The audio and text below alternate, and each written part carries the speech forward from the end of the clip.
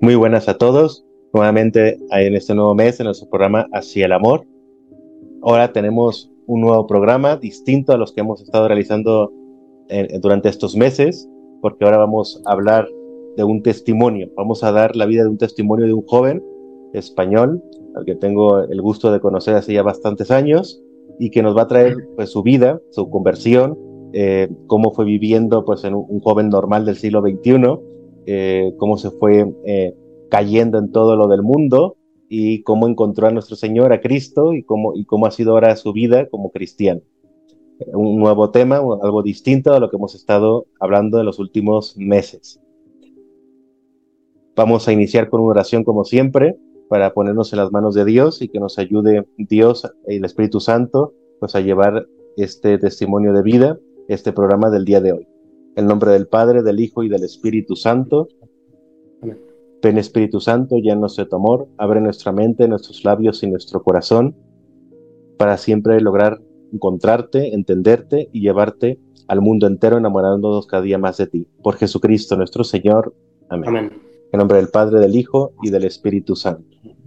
Pues muy bien, tengo aquí enfrente de mí a Ramón, que es español. Cuéntanos un poco de ti, Ramón, quién eres, y ya dinos bien de dónde eres de España, de qué parte, qué estudias, qué haces. De acuerdo. Bueno, en primer lugar, un placer saludaros a todos los que estéis viendo este vídeo y, por supuesto, agradecer a Alan y a los servidores del amor de Cristo pues esta oportunidad, ¿no? de poder charlar y de poder contar al final mi testimonio personal, ¿no? Mi testimonio de vida y que al final, bueno, pues culmina en estos años, ¿no? Pues con ese acercamiento a Dios, ¿no? De la visión actual de que efectivamente al ser un testimonio de vida, ¿no? De cómo Dios ha estado en ciertos momentos de mi vida cuando yo no me daba cuenta, ¿no? Y bueno, pues para empezar un poco, yo soy Ramón, tengo 24 años, soy de España, nacido en Albacete, se encuentra situado en el sureste de España, estudio farmacia, estoy en quinto año y ahora mismo, bueno, pues estoy estudiando en Sevilla. Y nada, pues mi relación con Alan viene pues a través de un amigo mío, Kerubín, amigo mío de la escuela, que luego posteriormente se fue a vivir a Valencia y bueno, pues colaboraba con unos jóvenes en la parroquia y entonces un día pues tuvieron un viaje a Roma, una peregrinación a Roma. Y entonces me dijo, oye, tal, pues me invitó a ir y gracias a él pues pude conocer a un montón de gente y entre ellos a Alan, Santi y Samuel. Muy bien, pues un gusto, Ramón, tenerte aquí. Cuéntanos un poco cómo fue tu infancia, en qué ambiente creciste, cómo era tu familia, ¿estás en una familia cristiana, católica? ¿Cómo fue desarrollándose tu niñez? Sí, bueno, pues la verdad es que gracias a Dios mi infancia fue una infancia normal, una infancia feliz aquí en España. Y bueno, pues yo crecí, bueno, yo fui a un colegio católico, un colegio de escolapios, entonces viví, bueno, pues lo que es la fe dentro de este colegio y dentro de la familia. Quizá a lo mejor una fe sencilla, por así decirlo, ¿no? Y es verdad que también, bueno, pues también con el contexto pues que influía, lo que viene siendo, lo que influía pues en España y en Europa entonces y hoy día tristemente en todo el mundo, ¿no? Pues con una creciente secularización, ¿no? Que al final, bueno, pues creces en un ambiente que nominalmente es cristiano católico, ¿no? Pero en el cual pues no se profundiza, ¿no? Pero es verdad que bueno, que siempre he sentido que he vivido en este ambiente católico y que bueno, que dentro de lo que nos rodeaba pues estaba Dios. Pero es verdad que al final, bueno, pues en el colegio pues había, y esto me consta también de muchas personas de mi generación, al menos en España, muchos colegios concertados, ¿no? Pues no esa secularización de todo, ¿no? Que no se habla de Dios. Entonces, claro, ya desde pequeño pues como que veía, claro, pues veía a un sacerdote, pero luego la televisión decía cosas totalmente distintas, los medios de comunicación, o todo lo que venía siendo la sociedad y demás.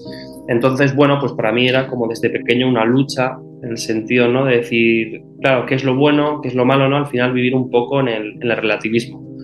Y bueno, es verdad que en mi familia pues no era una familia católica, pero no practicante.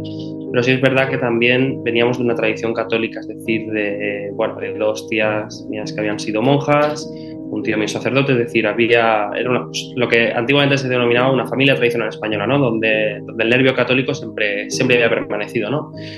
Y es verdad que pese a no ir a misa cuando era pequeño con mis padres, pues siempre había una referencia hacia Dios, ¿no? Ya fuese pues, la bendición de las comidas o bueno, pues cuando a la hora de hacer la primera comunión o la confirmación, ¿no? Pues al final siempre se vivía un poco en ese ambiente, lo que sucede es sin profundizar. Pero es verdad que siempre dentro por ejemplo, cuando yo veía a mis mayores, ¿no? Pues en este caso a mis abuelos, pues sí que eran católicos practicantes, ¿no? Y siempre ahora cuando lo recuerdo, pues siempre se me queda ese reflejo, ¿no? De decir, oye, pues de la fe, ¿no? Que se hereda de unos a otros y de al final esa piedad, ¿no? Que cuando eres pequeño como que no entiendes bien, ¿no? Pero cuando va pasando los años, pues vas profundizando y vas viendo, ¿no? Que aquella fe es la que tenían, en este caso, mi abuela o mi tía abuela, pues es la que se transmite, ¿no? Al niño más pequeño. Entonces, al final, como que eso emerge y vas viendo que Dios efectivamente estaba ahí, aunque no lo vieses, aunque no fueses consciente, pero vas viendo que en esas partes de la vida siempre ha estado ahí acompañándote, ¿no? Y sobre todo a tu familia, ¿no? O acompañando a todo lo que viene siendo la familia.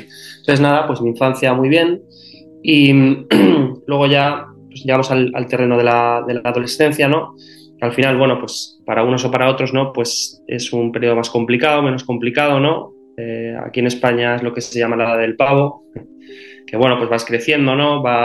Tienes ganas de saber, de conocer, de abrirte al mundo, de explorar todas las posibilidades que tiene, ¿no? Pero bueno, pues en mi contexto, como he comentado, pues es verdad que hubo una falta de conectar bien con la juventud y sobre todo yo creo que esto a lo mejor en otros países no pasa tanto o tristemente ya empieza a pasar, pero en España ya venimos de muchos años de esto, ¿no? En el cual claro, pues a los jóvenes no se nos habla en el colegio de lo que es la sexualidad, ¿no? De lo que es vivir la sexualidad de una manera, o sea, viviendo dentro de lo que es la fe, ¿no? Nos habla de la caridad, nos hablan de muchas cosas, entonces, claro, pues al final, pues yo en mi situación personal pues me encontraba muy alejado de ello. Aunque es verdad que muchas veces sí que siempre tenía en mi foro interno ese anhelo, ese deseo de conocer algo grande, de decir, pues todo ese anhelo que tiene el ser humano, ¿no? De encontrar algo grande y al final, pues cuando el mundo te va vendiendo baratijas, pues vas viendo que efectivamente no es a lo que estás llamado, ¿no? Y bueno, pues fue un poco así, pues a nivel, bueno, pues llevaba una vida lo que se puede denominar, pues tristemente un joven del siglo XXI, ¿no? Pues a lo mejor con frivolidad cuando viene siendo el estudio, ¿no? Pues tomar en el estudio las obligaciones con algo de frivolidad, la relación familiar, pues descuidarla, porque claro, ahora lo veo, entonces cuando no tienes a Dios presente pierdes la noción de lo que es el ser humano, pierdes la noción del amor que tienes a tus padres, a tu hermano, a tus mayores, ¿no? Entonces como que estaba distorsionada, ¿no? Al no tener una visión de Dios claro, pues se va distorsionando, entonces es algo de lo que no me daba cuenta, ¿no?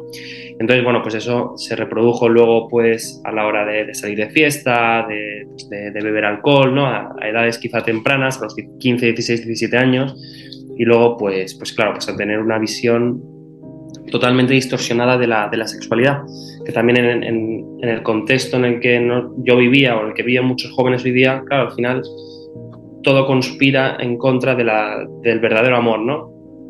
Lo que sucede es que ahí entra lo que es Dios, el plano trascendental, y al final dices, bueno, cuando ves que hay cosas que no te llenan, que no es que no te llenen, sino que te dejan en una situación de tristeza, de abandono, de esa soberbia al final que te hace caer constantemente, cuando te crees que eres mejor, que eres tal, y al final caes, y ahí es cuando aparece, ¿no? O está Dios, que es el que te perdona, ¿no? El que te busca el amor y el que también te exige y te pide que efectivamente te des a los demás de una manera, pues de una manera con caridad y con amor verdadero. Entonces, bueno, pues como estaba comentando, pues tuve la gran oportunidad de ir a Roma de peregrinación y bueno, pues conocí a Alan, Samuel y Santiago y bueno, pues de una manera u otra me cambió, ¿no? Porque también conocí en este caso a personas que eran coherentes con su fe y que de verdad para ellos la fe o para ellos Dios era algo intrínseco a ellos, no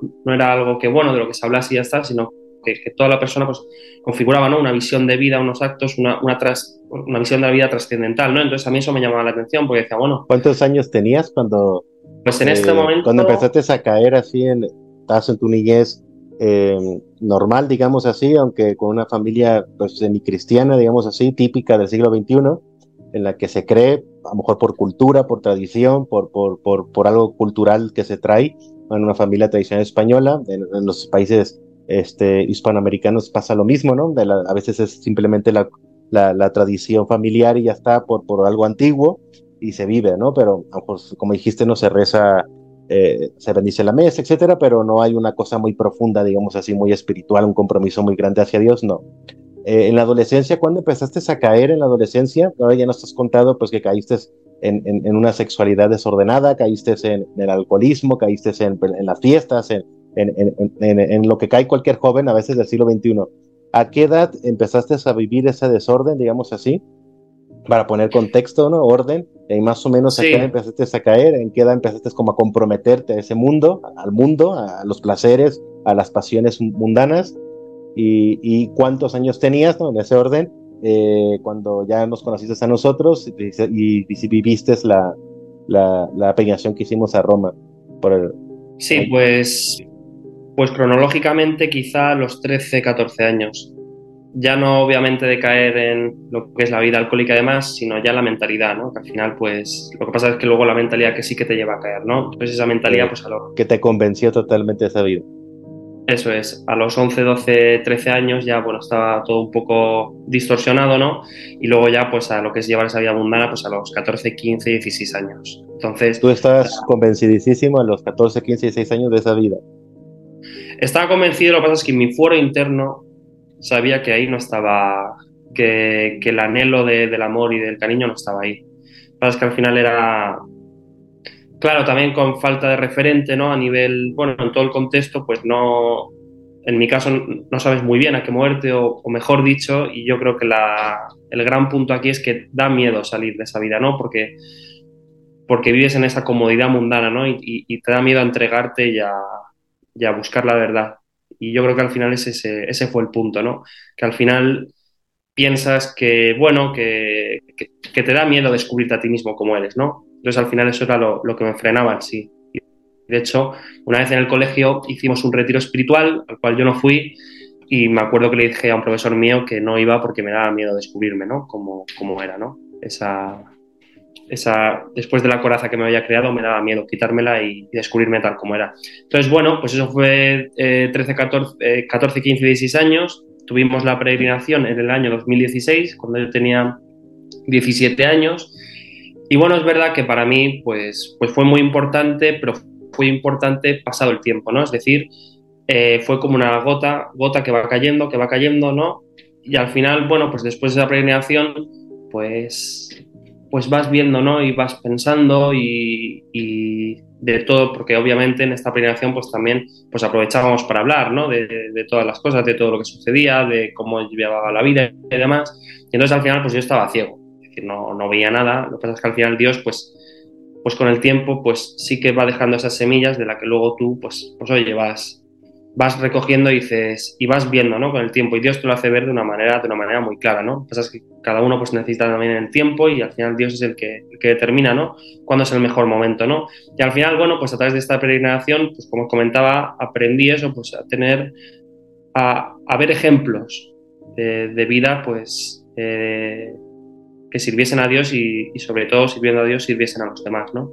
Entonces, bueno, pues ya entré en la universidad, que tenía ya entré con 18, 19 años, y bueno, pues comencé instintivamente, por así decirlo, ¿no? A ir a misa. Me parecía, bueno, pues en mi foro interno sabía que había algo sagrado, ¿no? Aunque no tuviese aunque no creyese de una manera plena o no fuese consciente, ¿no? Sabía que dentro de la misa pasaba algo, ¿no? Que había algo importante y bueno, pues comencé a ir a misa y sobre todo una de las cosas que más me cambió fue la lectura de un libro del Padre Pío, de José María Zabala, ¿no? Y me acuerdo que, bueno, leyendo todo ese libro, en una noche, no llevaba mucho tiempo leyendo ese libro, entendí de una manera fulminante todo lo que es, o comprendí de una manera fulminante lo que es el sacrificio de la misa, de la Eucaristía.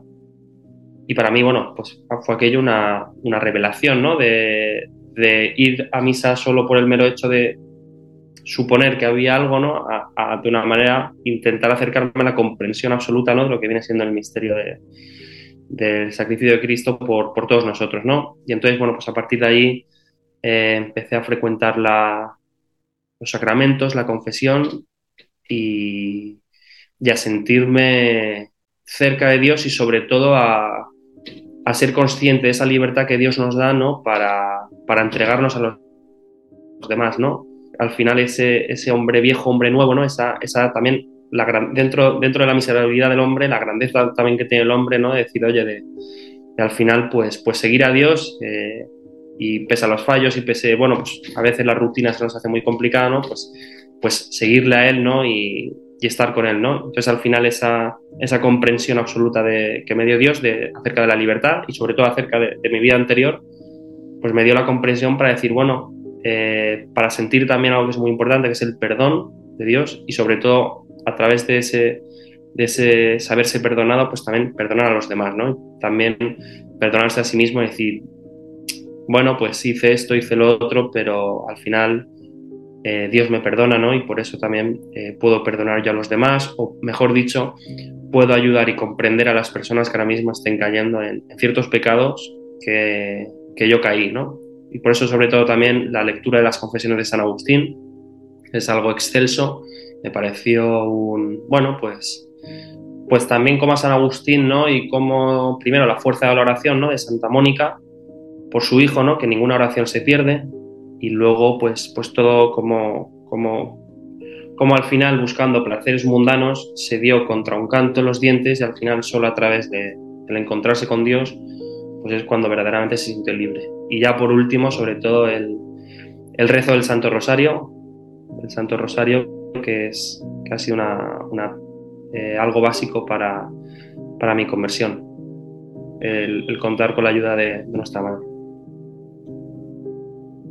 Tu inicio de conversión, en esa peregrinación que realizamos, en el que te encontraste entre el tú presente, no el yo presente de ese joven rebelde, de ese joven convencido del mundo, de ese joven que ya sabía, como dices tú, siempre Dios intenta salvar a sus hijos y dentro de nosotros está esa presencia que nos invita a cambiar, pero que el joven no cambia por miedo a encontrarse, como has dicho muy bien, que eso es muy importante porque tenemos muchísimo joven en el mundo del siglo XXI con ese problema, ¿no? No se quiere acercar a Dios, no se quiere acercar a la iglesia, no se quiere acercar a un movimiento, no quiere vivir la confesión, la dirección espiritual, etcétera, por ese miedo a encontrarse, por ese miedo a descubrirse, por ese miedo a descubrir la voluntad de Dios, por ese miedo a descubrir a ese Dios que te quiere y te invita, pero no lo queremos, ¿no? Porque ya nos convenció el mundo, porque ya nos compró el mundo, porque hemos comprado lo que el mundo nos ha dicho y estamos cómodos, ¿no?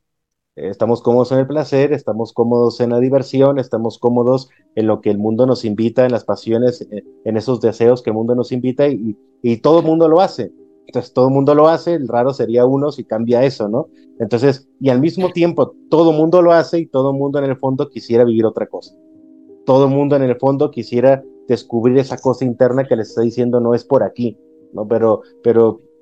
Pero nadie cambia, ¿no? Porque es que, ¿cómo voy a hacer yo quien cambie? Si nadie da el paso, nadie cambia. Si nadie da el paso, pues ¿quién va a cambiar, no? Porque todos tienen miedo, todos viven en el miedo que compraron y en el fondo, aunque se sientan solos, abandonados, desolados, con algo, un vacío tremendo que les quiere decir, ¿qué fue lo que te sembró?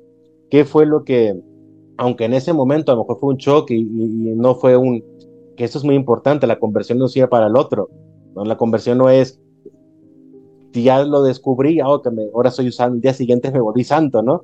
Ahora soy un santo perfecto y cambió toda mi existencia, ¿no? Pero Dios no actúa así, ¿no? Dios actúa poco a poco, como ese shock o ese golpe que te hizo ver que quedó dentro, aunque no hubo una conversión inmediata, pero quedó dentro y esto fue paulatinamente saliendo, fuiste pensando, o sea, qué fue lo que te golpeó para que el futuro empezaras a razonar y cómo eso que te golpeó, que fuiste luego viendo poco a poco, cómo fue siendo esa conversión. Nos has contado de una manera breve, rápida, resumida, ¿no? Qué cosas puntuales te han ayudado en tu caminar, qué cosas te han hecho cambiar, qué cosas te hicieron ver una vez que entraste a la universidad poco a poco, porque es una conversión lenta, digamos así, pero eficaz, ¿no? Como actúa Dios. porque has sabido escuchar a Dios. ¿Qué te hizo en esa expresión empezar a intuir interiormente, intentar escuchar ese Dios? ¿Cómo fue esa escucha con Dios? Cuando poco a poco fue, ¿en qué momento fue cuando ya lo escuchaste, lo fuiste entendiendo? ¿Cómo te fuiste cayendo, ¿no? A Dios?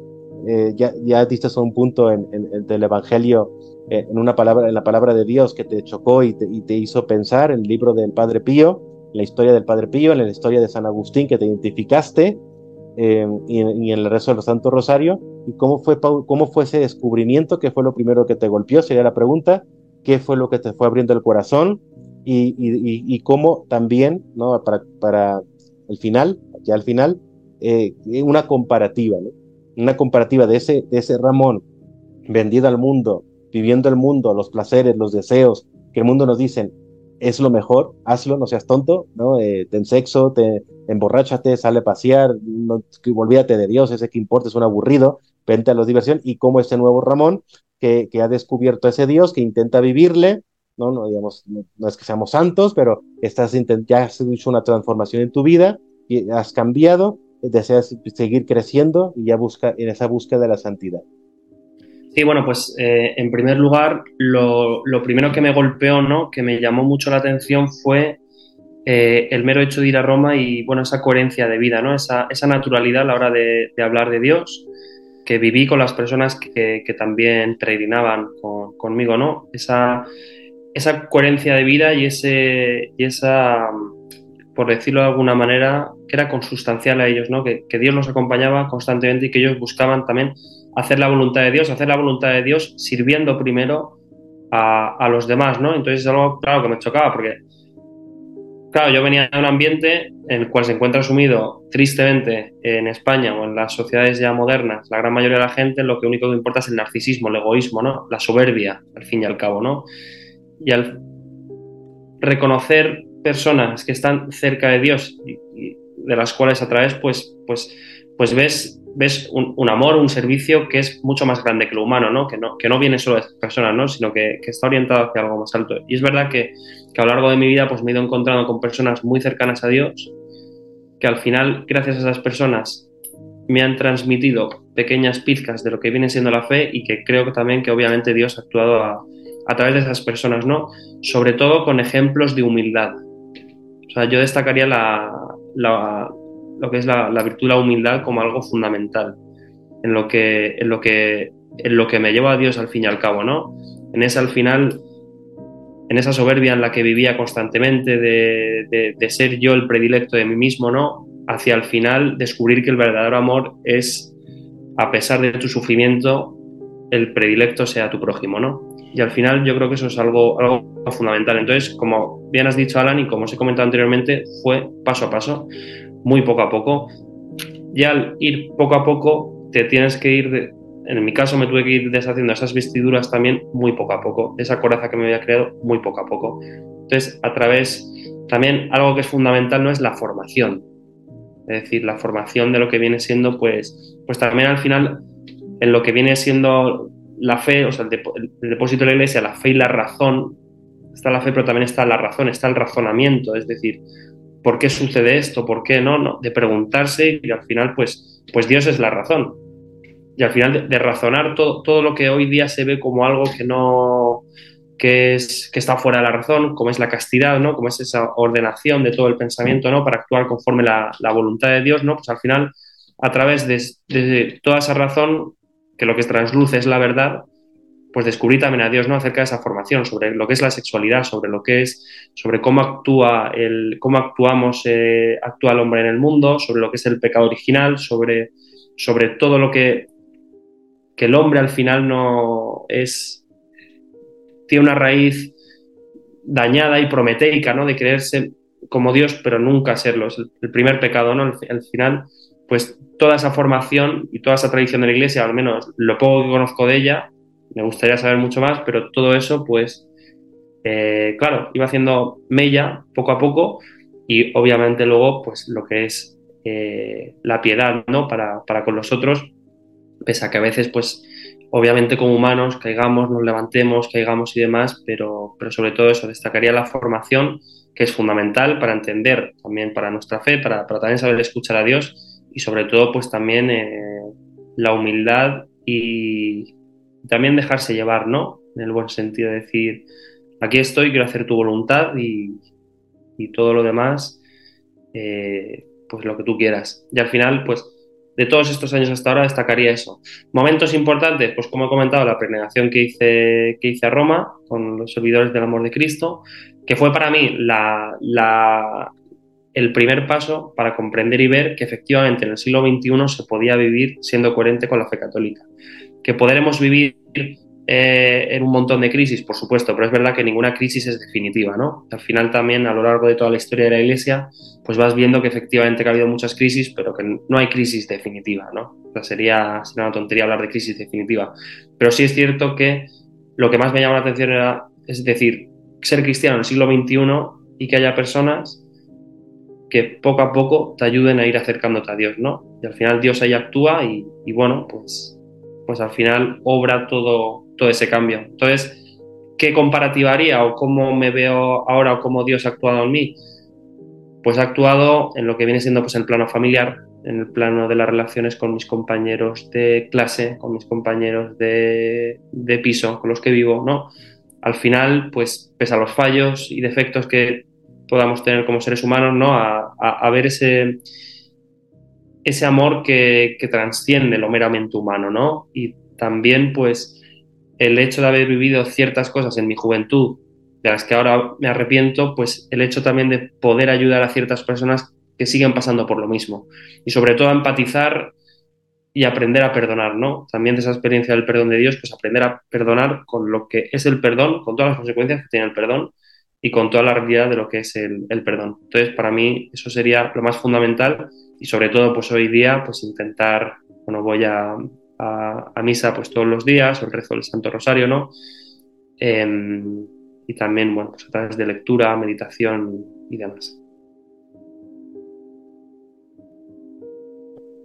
Tú tuviste seguramente amigos de fiestas, de borracheras, de placeres. Este, ¿Cómo fue tu relación con tus amigos? ¿Tuviste que dejar amigos? ¿Qué vieron ellos cuando empezaste a cambiar? ¿Les ha gustado ese Ramón? ¿Se alejaron? ¿Desaparecieron? ¿Están ahí? Este, ¿Hay nuevas amistades? ¿Cambiaron la forma de los amigos? Has dicho Pues también de que ha habido una conversión de también, bueno, para hablar así seguido, ¿no? De ahora buscas también ayudar a otros jóvenes que viven lo que tú estás viviendo, los compañeros que tienes en el piso, en el apartamento donde vives, los jóvenes de tu escuela, etcétera, cómo te ven también ellos ahora, que eres un joven pues, que va a misa todos los días, que reza el Santo Rosario todos los días, que está comprometido con su fe, que no es perfecto, pero que está intentando vivir su fe y que además habla de ello, ¿no?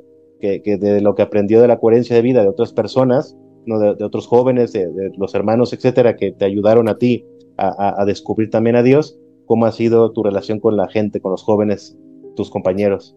sí, bueno, pues con los amigos que he tenido siempre, pues la verdad es que gracias a Dios que muchos de ellos al principio no comprendían, ¿no? Ese cambio, pero es verdad que a lo largo del tiempo, como que todos mis amigos o la gran mayor parte de mis amigos han acabado también un poco pues acercándose a Dios de una manera u otra, ¿no? Porque al final eh, al yo también encontrarme gente que era coherente con su vida y que me acercaba a Dios, pues al final yo también creía en la responsabilidad de decir, oye, pese a todos los sacrificios, tú eres un instrumento más del Señor para acercar a otras personas a Dios, ¿no?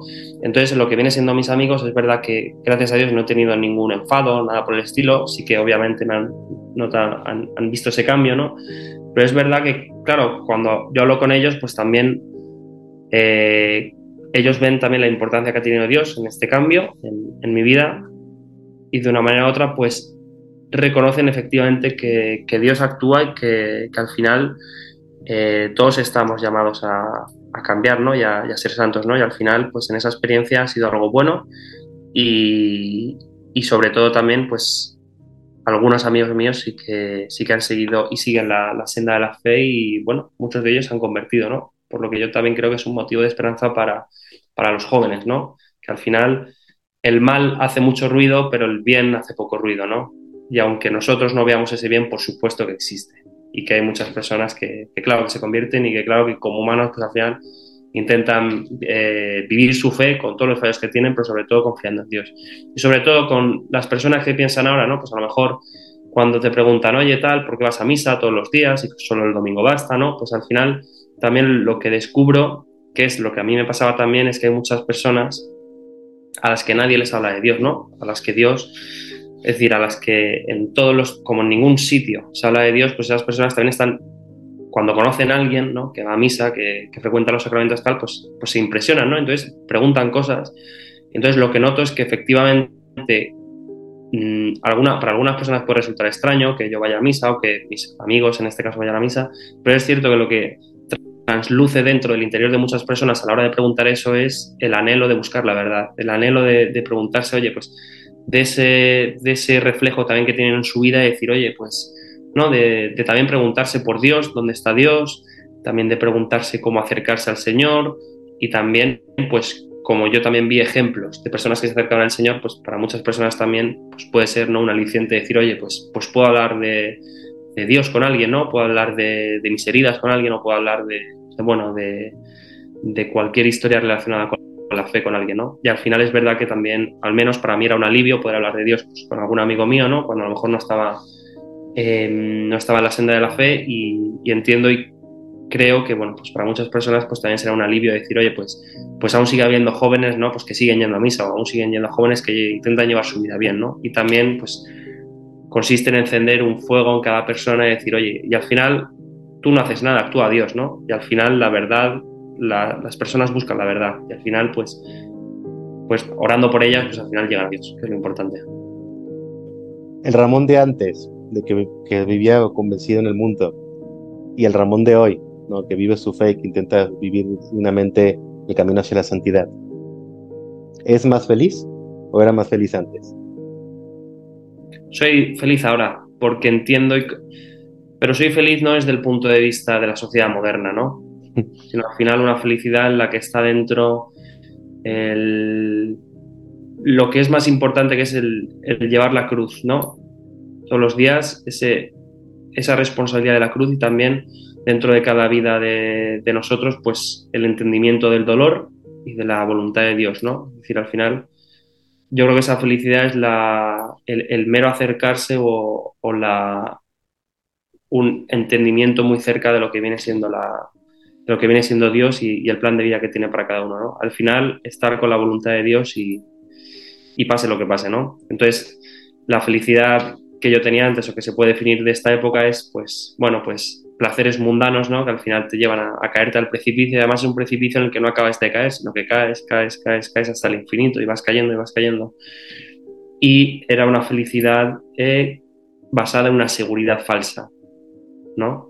Mientras que cuando descubres y entiendes y comprendes que efectivamente Dios te da la libertad para actuar, ¿no? Para quererle, también que el amor es una decisión, ¿no? El amor a Dios, el amor a tu familia, ¿no? Que no es algo dado, sino que es una decisión y en la que actúa Dios, pues también pues es lo que da, lo que viene siendo ahora, pues lo feliz que soy es por eso, por esa comprensión, que no quiere decir, bueno, pues que como todo ser humano a veces pues estés más cansado, más triste, ¿no? Pero al final la plena adhesión a la voluntad de Dios yo creo que es la felicidad. ¿Se ha llenado ese vacío que tenía?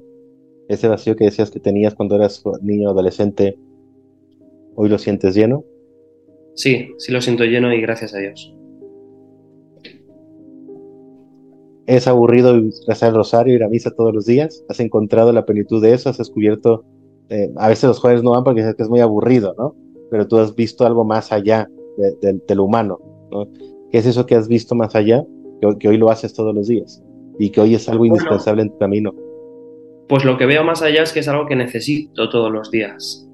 Es decir, que es algo a lo que necesito en el sentido de esa ayuda espiritual, de encontrarme con el Señor y también de lo que hablamos, ¿no? De la decisión de, pues a lo mejor un día, pues, lo que viene siendo el amor humano. C.S. Lewis tiene un libro muy bueno que es Los Cuatro Amores, los que habla del amor, de la caridad, la fraternidad, del amor a Dios, ¿no? Y que al final también esa decisión, ¿no? De decir, pues hay veces, pues a lo mejor que en la vida espiritual, pues estás un poco más arriba, otras veces un poco más, bueno, un poco que no sabes muy bien, ¿no? Se entremezcla lo que es pues las cuestiones humanas, ¿no? Y a veces no sabes por dónde moverte, pero es verdad que lo que le recomendaría a todos los jóvenes es la comprensión de lo que es la Santa Misa, del sacrificio que se hace en la misa, es decir, de lo trascendente que hay detrás de ello y del gran misterio que hay detrás, y de que también con el Santo Rosario, es decir, es la relación con Dios y con nuestra madre, ¿no? Lo que nos lleva pues a una vida buena, ¿no? A de verdad servir a los demás, ¿no? A través de esa contemplación de la misa del Santo Rosario es lo que nos lleva a servir a los demás. Porque si no, el cristianismo sería una mera una ética que, bueno, que no hubiese sobrevivido más de un siglo, 2 siglos, que se queda allí, ¿no? Pero lo que importa es la espiritualidad y lo trascendente y lo divino que hay en la Santa Misa.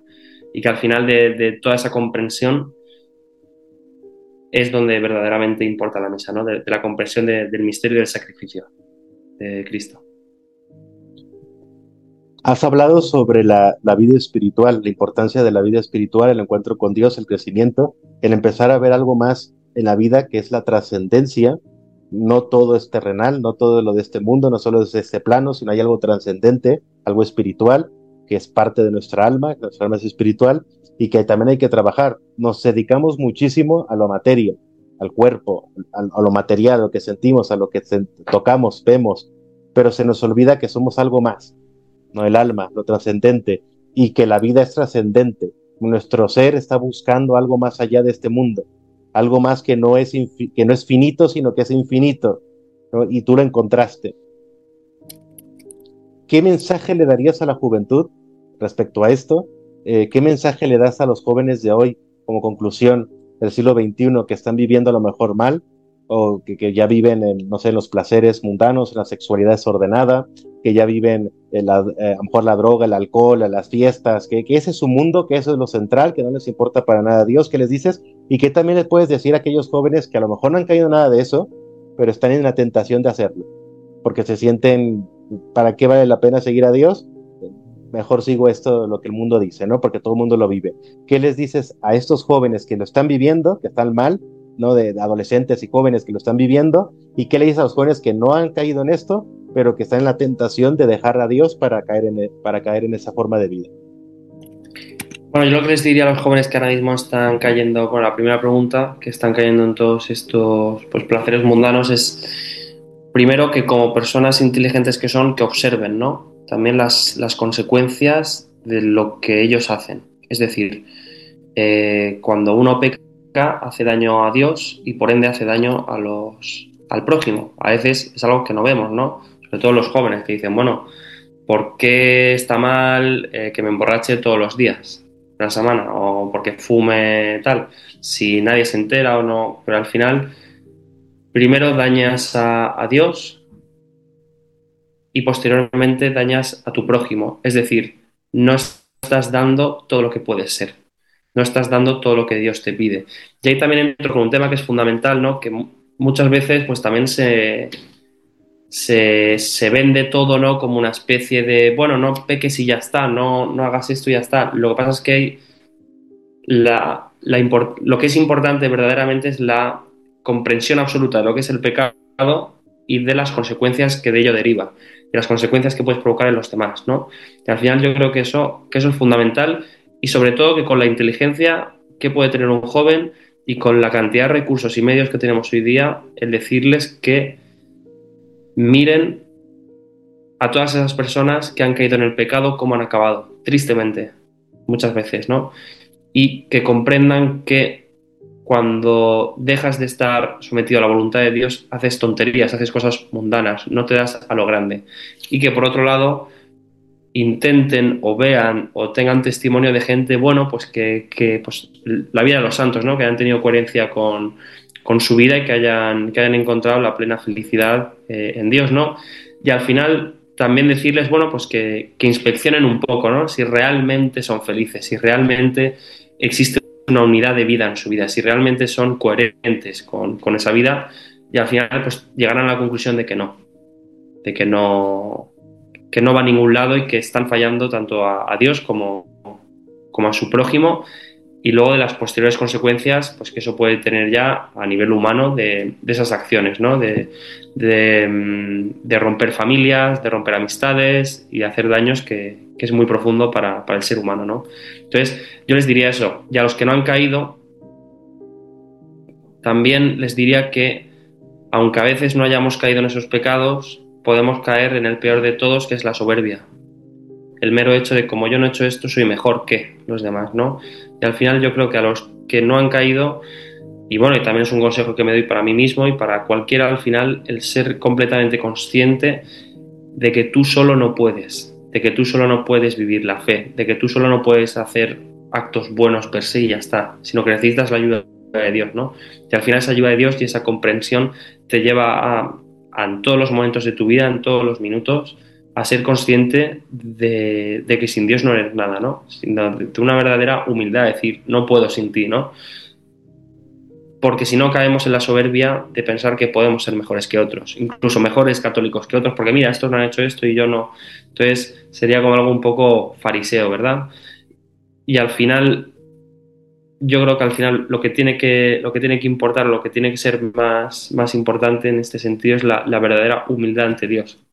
Y el saberse que no puedes con todo, que hay cosas que humanamente no puedes y que sin su ayuda no lograrás y que harás daño a los demás, ¿no? Entonces, hay gente que cae en pocos pecados o nunca ha caído en la borrachera, en tal, pero luego sí puede, ¿no? Al final el ser humano, es decir, cuando deja de estar cerca de Dios, pues claro que puede caer, ¿no? Y creo que por el pecado original todos somos susceptibles de ello. Muy bien. ¿Vale la pena seguir a Dios? Vale la pena seguir a Dios. Lo que pasa es que también todo aquello que sea seguir a Dios te exige un sacrificio en la vida, un sacrificio de lo humano, ¿no? Y a veces, pues no es fácil. A veces, eh, bueno, todo lo que merece la pena no es fácil. Todo lo que merece la pena y todo lo que es grande no es fácil. Y son pequeñas batallas de día a día, pequeñas batallas de ser coherente con tu vida, de llevar una unidad de vida, pequeñas batallas de decir la verdad siempre, pase lo que pase, ¿no? ¿Al final merece la pena? Sí. ¿Y merece más la pena que todo lo humano? Por supuesto que sí. Pero que eso también te va a exigir caerte y levantarte y también pues ser consciente de que eres un pecador, ¿no? Pero al ser consciente de que puedes pecar es cuando verdaderamente tienes la libertad, ¿no? Y al final yo creo que es lo fundamental. Claro que merece la pena, pero todo lo que merece la pena pues también tiene una lucha, tiene un sacrificio, ¿no? Tiene bueno, pues pequeños ejemplos de día a día, ¿no? Que a lo mejor un día estás enfadado en clase y no te apetece hablar con un compañero, pues tienes que hablar con tu compañero. Tienes que ser tú esa persona que hables con él. Y a veces humanamente no lo comprenderás, pero es que Dios sí lo comprende. Y al final yo creo que son pequeñas batallas de día a día que por supuesto que merecen la pena, ¿no? Y más sacrificios que nosotros, por nuestra mente humana, pues jamás llegaremos a comprender, ¿no? Pero por supuesto que merece la pena seguir a Cristo. Muy bien. Hablaste sobre la razón, sobre la razón. Y a mí eso es un tema muy interesante, ¿no? Hago un resumen, porque a veces hablamos como la razón aleja de Dios en lugar de acercarla. A ti te acercó la razón a Dios en lugar de alejarte. La razón Sí, y fe, siempre lo hemos creído, San Juan Pablo II lo dejó más claro, ¿no? Y nos hablaba de la importancia de la razón y fe, ¿no? Dios se puede encontrar por la razón y por la fe, por ambas o por alguna de estas, pero siempre podemos llegar a Dios. A mí me consta, ¿no? Hace 7 años más o menos, un poco más, de aquel Ramón que yo conocí, ¿no? Ese adolescente que yo conocí y que era un joven de la razón totalmente, ¿eh? Que me cuestionaba todo, que preguntaba de todo, que se podía ir de filosofía a historia, a teología, se iba para todos lados y que ahí estaba, ¿no? Yo me recuerdo que me hizo sacar toda mi biblioteca mental que tenía y en esa peregrinación fueron un ataque así, ¿no? Decía, hablaba, mexicanamente hablando, ¿no? Este cabroncillo me estaba bombardeando de todo y todo momento, hasta en la noche, todo lo cuestionaba, ¿no? Hablábamos de la Basílica de San Pedro, de San Francisco de Asís, cuando fuimos a Asís también y demás, y e investigabas, ¿no? Para ver si era verdad lo que decía, no sé qué, para atacar, ¿no? A ver si decía una mentirilla por ahí piadosa y vamos a atacarle, ¿no? Para ti era muy importante la razón, ¿no? Y, y a través de la razón en lugar de usarla para solamente atacar, cuestionar, dañar, por esa misma soberbia que dices que tenías, encontraste a Dios, ¿no? También se puede llegar por la razón. A lo mejor no había una fe, un amor fuerte que te llevara, pero la razón te abrió a esa fe y ese amor en el que hoy estás viviendo, ¿no? Para también aquellos jóvenes que a veces creen que solamente en la razón, creen solamente en lo intelectual, y que hoy tú también les has invitado a que usen esa razón, pero para descubrir a Dios, ¿no? Para enamorarse de Sí, Él. sí. Yo creo que, bueno, pues tal y como comentas era así y que al final, pues hoy día confundimos lo que es la razón con lo que son ideologías, son sistemas de pensamiento ideológicos.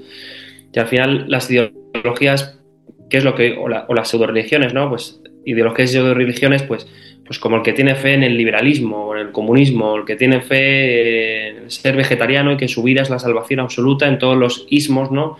Pues al final creo que eso se confunde hoy día, esos ismos, con la razón, cuando no tiene nada que ver. Es decir, el problema de esos ismos y el problema de todas las ideologías es que son ideologías prometeicas, es decir, que le dan el fuego a los hombres y entonces el hombre se puede construir como él quiera y como demás. Otra vez volvemos al pecado de creernos como Dios, ¿no? Determinar el bien y el mal.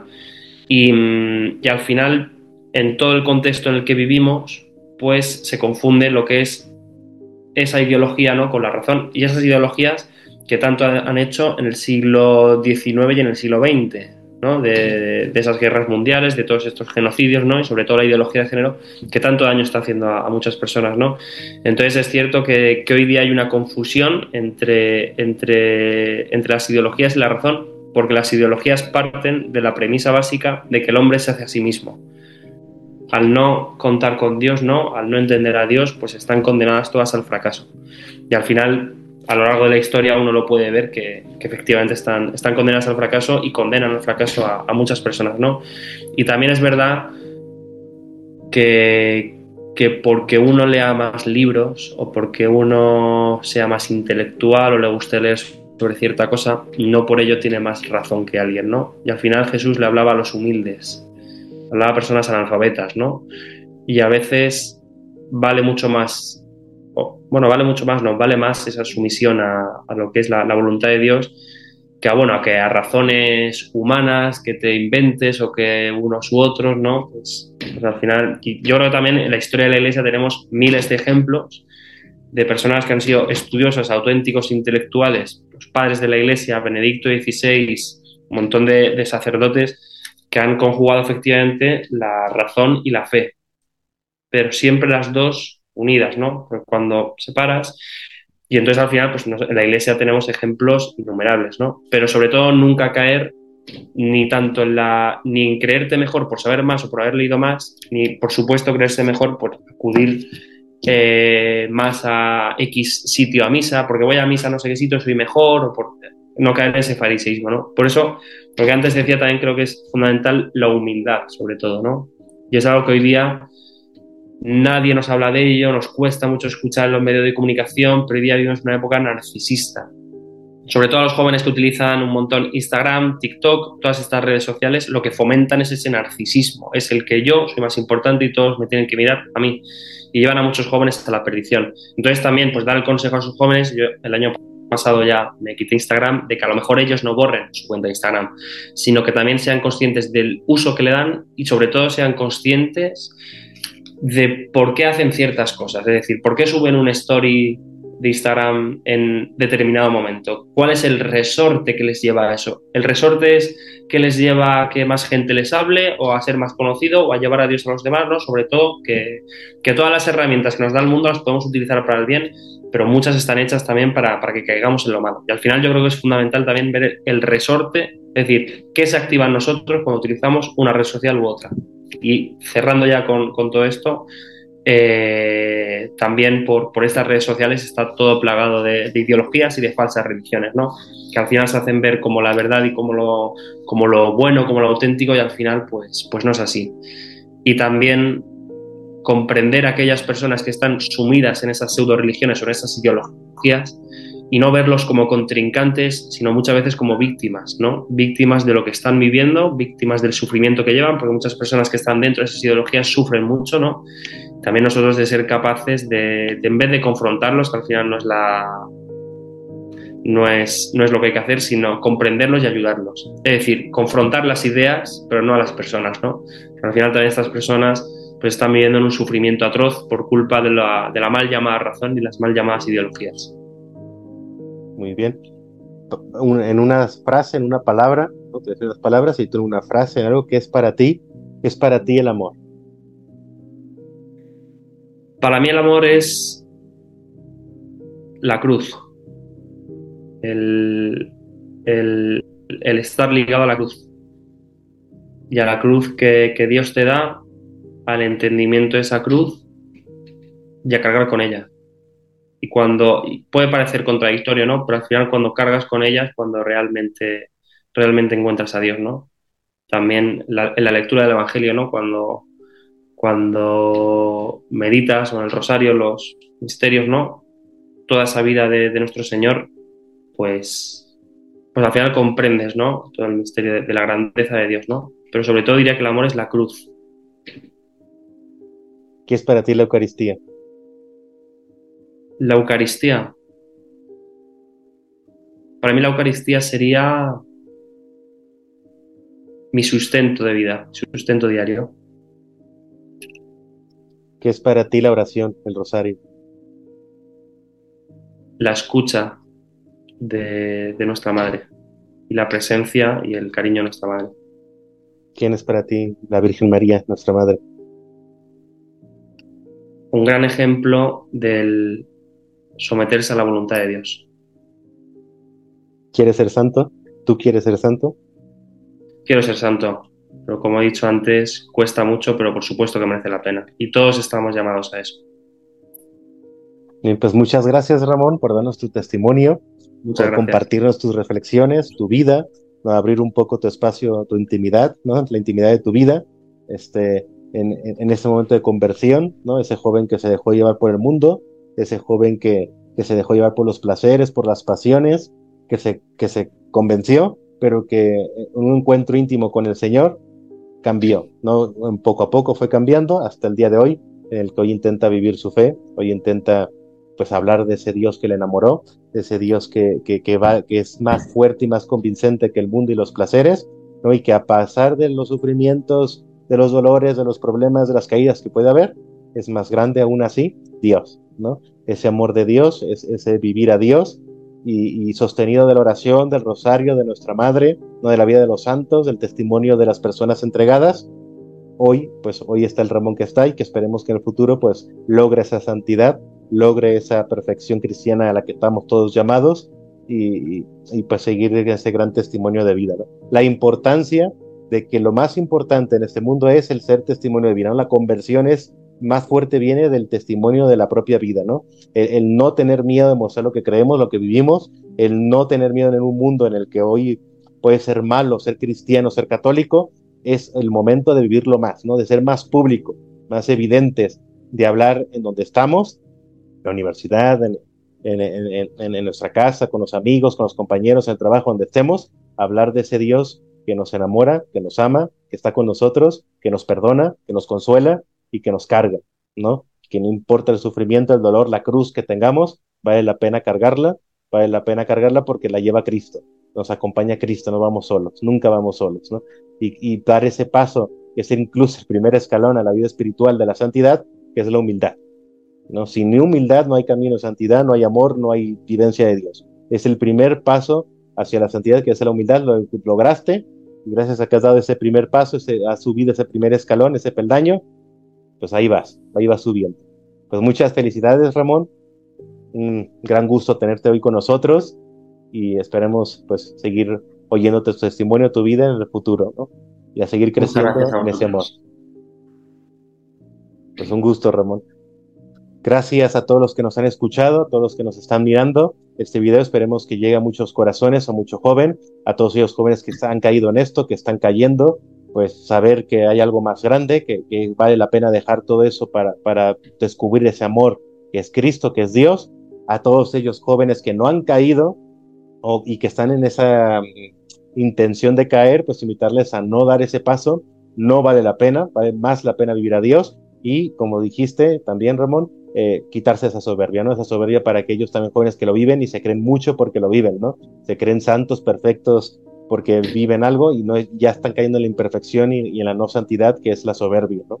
Para que salgan de eso y vivir un cristianismo correcto, verdadero, auténtico, basado en el amor y en la humildad y en la entrega hacia los demás. Nos vemos en el próximo programa, primero Dios. Muchas gracias por acompañarnos. Yo soy el hermano Alan Saldaña, fundador de los servidores Amoris Christi, la rama consagrada, y el movimiento Amoris Mater, de los jóvenes y adultos laicos de nuestra comunidad. Amar y servir siempre por el reino.